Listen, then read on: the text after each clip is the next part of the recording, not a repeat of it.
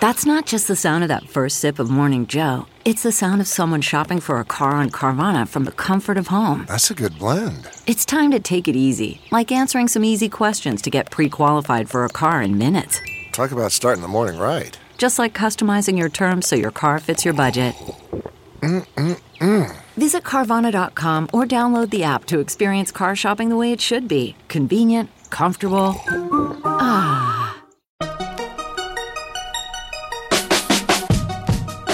Welcome to the Tech Meme Ride Home for Wednesday, November 13th, 2019. I'm Brian McCullough. Today, the new 16-inch MacBook Pro might actually have a keyboard that works. Google wants you to bank with them. The Brave browser comes out of beta. And there's an AI that can predict if you'll die in the next year, but doctors don't know how it works. Here's what you missed today in the world of tech. The much-rumored new 16-inch MacBook Pro is finally here. You can pre-order today. It will be in stores later this week. The starting price is $2,399, which was the same starting price as the old 15-inch MacBook Pro, which this new model replaces. The old 15-inch MacBook Pro is gone. There are new processors, apparently significantly better speakers, and obviously a larger screen on this new Pro. This machine is 0.7 millimeters thicker, and part of that is that the entire thermal system has apparently been redesigned. The previous 15-inch Pro had some thermal throttling issues.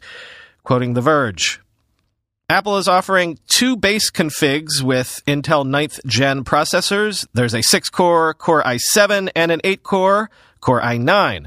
But the processors aren't actually the most important specs. That would be the RAM and storage.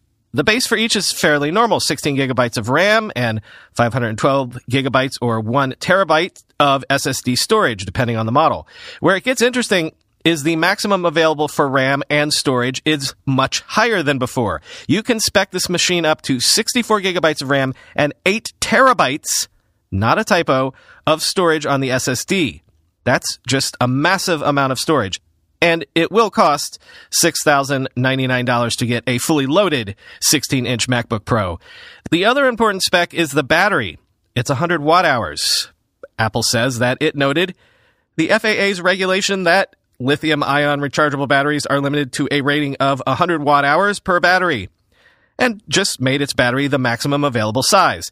Since it has to power a larger screen and processors that can now run hotter, not all of the increased size goes to longevity. Apple rates it for 11 hours of wireless web, which is just 1 hour longer than last year's model, end quote.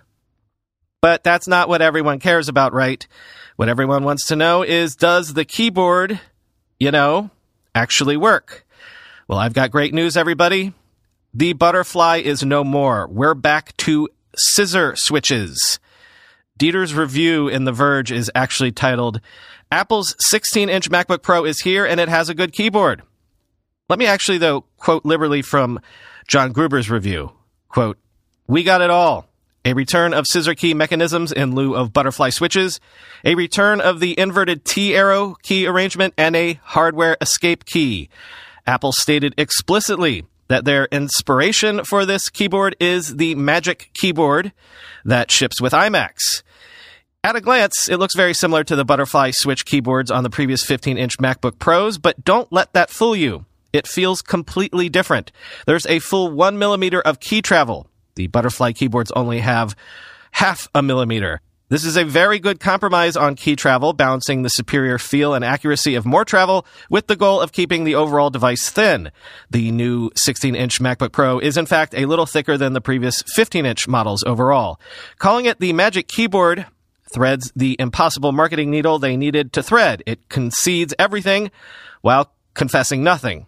Apple has always had a great keyboard that could fit in a MacBook. It just hasn't been in a MacBook these last 3 years.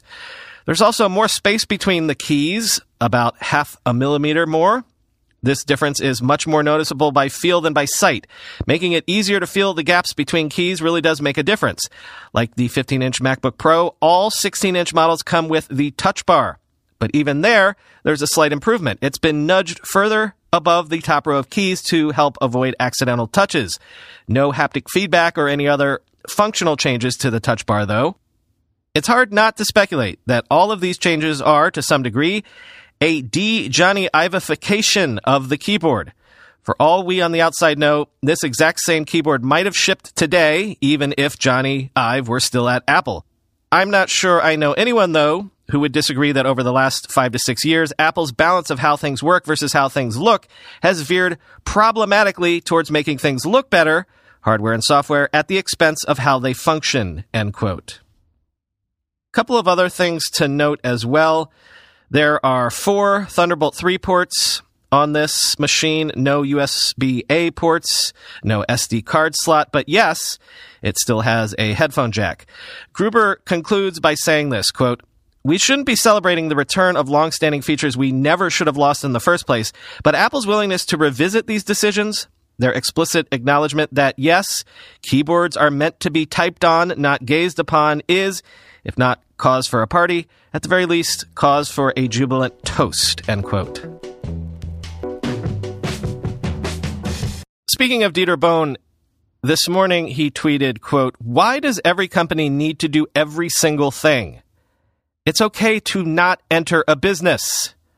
Sigh," end quote. Yeah, well, I'm afraid, Dieter, this is just the way the world seems to be going. He was reacting to the report in the Wall Street Journal that Google is planning to offer checking accounts to users as early as next year in partnership with banks and credit unions. That, of course, comes hot on the heels of yesterday's news of Google hoovering up medical records. Quoting the Journal, "The project codenamed Cash is expected to launch next year with accounts run through Citigroup and a credit union at Stanford University, a tiny lender in Google's backyard. Big tech companies see financial services as a way to get closer to users and glean valuable data. Apple introduced a credit card this summer. Amazon has talked to banks about offering checking accounts as well. Facebook is working on a digital currency it hopes will upend global payments. Their ambitions could challenge incumbent financial services firms, which fear losing their primacy and customers.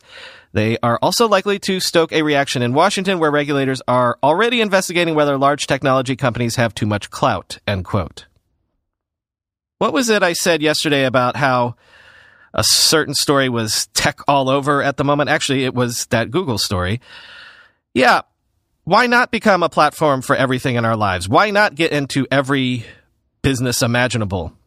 The big tech platforms can't seem to help themselves.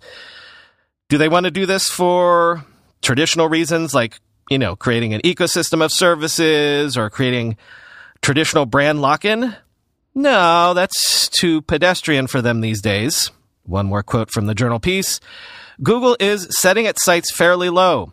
Checking accounts are a commoditized product and people don't switch very often, but they contain a treasure trove of information, including how much money people make, where they shop, and what bills they pay," end quote.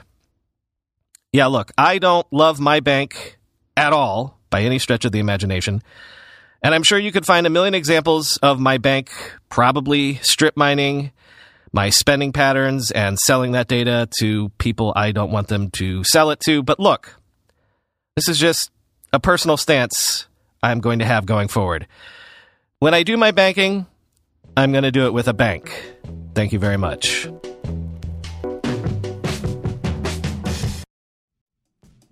How many times did I quote from our next sponsor just last week? Probably almost every day. If you do listen to the show every day, you know the great work the Washington Post does. The Washington Post helps you go deeper on the news that matters most to you. Their journalists bring you the facts and provide clarity about what's happening in the industry, revealing the role tech giants and regulators play in our lives, the dangers and wonders of breakthrough technological developments, and the national conversation around things like AI. Also, did you know the Post offers a cool feature for audio lovers like you? You can conveniently listen to articles in addition to reading them, so you can catch up on the news during your commute. Think the Post only covers politics? That's not true at all. You name it, they cover it, from climate and culture to crosswords and cooking. The Washington Post helps you discover a world of surprising stories, important insights, and actionable advice. From May 21st to June 3rd, you can go to WashingtonPost.com/ride to subscribe for just 25 cents per week week for your first year. That's 90% off their typical offer, so this is truly a steal. Once again, that's WashingtonPost.com/ride to subscribe for just 25 cents per week for your first year. If you happen to listen to this ad after June 3rd, know that we still have an amazing 50 cents per week offer just for our podcast listeners. Shout out to Crunch Labs for sponsoring today's episode. Crunch Labs is a very small team of fun-loving design folks and engineering nerds led by Mark Rober, head engine nerd and former NASA engineer. You have kids? Just ask them who Mark Rober is. They know. Trust me, YouTube science superstar. Crunch Labs has BuildBox, a STEM subscription build-it-yourself box for kids. My boy Max is a subscriber, and I'm telling you, he rips these boxes open and gets to building right away. This summer, Crunch Labs is hosting Camp Crunch Labs, where kids get 12 build-it-yourself toys with one shipped every week. Plus, access to exclusive Mark Rober videos and weekly challenges that help grow kids' brains all summer long. Camp Crunch Labs has weekly challenges that kids get super excited about and fosters their creative thinking. Last year, more than 1 million people tuned in each week to watch camp and try their luck at the challenges. Worried about your kids' brains turning to mush over the summer? Sign up to Camp Crunch Labs and turn them into little robot-building mad scientists like Max. Right now, you can purchase a limited Camp Crunch Labs subscription and get 2 boxes free, a $60 value. Just go to crunchlabs.com/ride to sign your kids up for Camp Crunch Labs today. That's crunchlabs.com/ride. I haven't officially done my browser switch yet. Thanks, by the way, to those of you who gave me advice in this matter on the show subreddit and on Twitter. I'm probably going to go with Firefox because I like the idea of having a diverse browser ecosystem, and so I like the idea of not using a Chromium-based browser. But a lot of you put your votes in for Brave. And except for Brave being, Chromium-based, I definitely would give it a try, and maybe more so after reading this. Because actually, right now might be a good day to try Brave out, because the Brave browser has officially come out of beta. Brave officially launched version 1.0 today, available on all major platforms. The beta version has already racked up 8 million monthly users drawn to Brave's priority on blocking third-party ads, trackers, and autoplay videos, but I did not know this aspect of what Brave does. Quoting The Verge, ad blockers can deal a serious hit to publishers and creators who rely on ad views for revenue. But what sets Brave apart from other browsers is that it offers a possible solution in Brave Ads, a form of ads that pays you to view them, doesn't access your data, and appears as push notifications rather than web page banners. Brave says that its ads will be targeted to the user, but none of the user's information will leave the browser. You can also adjust the number of ads you're shown each hour. Brave Rewards gives users blockchain tokens when they opt into Brave Ads. If you read an article you really like or want to support your favorite creator, you can give those tokens to sites and creators. Alternatively, you can cash them yourself via Brave's partner, Uphold, or eventually exchange those tokens for gift cards and restaurant vouchers, end quote. So I don't know. That sounds pretty good to me. Maybe I've not made my decision just quite yet. We spoke of DoorDash's success just recently. And speaking of a hot streak, sources are telling Bloomberg that DoorDash is raising $100 million at around a $13 billion valuation. The new money is coming from T. Rowe Price Group, among others, though not SoftBank this time. Quoting Bloomberg, in addition to the new funding, DoorDash this week discussed the results of its new pay model in a blog post. Earlier this year, the company had come under fire for its handling of customers' tips, prompting Chief Executive Officer Tony Zhu to promise to change its policy. Before the updates, the company paid workers a certain amount per job, inclusive of tips. That meant if a customer tipped generously, DoorDash might put in less of its own money to cover the base payout. That policy, which was also used by some other delivery companies, drew ire from those who felt that tips should amount to additional pay for a delivery worker on top of their paychecks from the company. On Tuesday, DoorDash said consulting firm Beacon Economics had found that the company's payments to its drivers, or dashers, had increased by about 12.5% on average after the changes.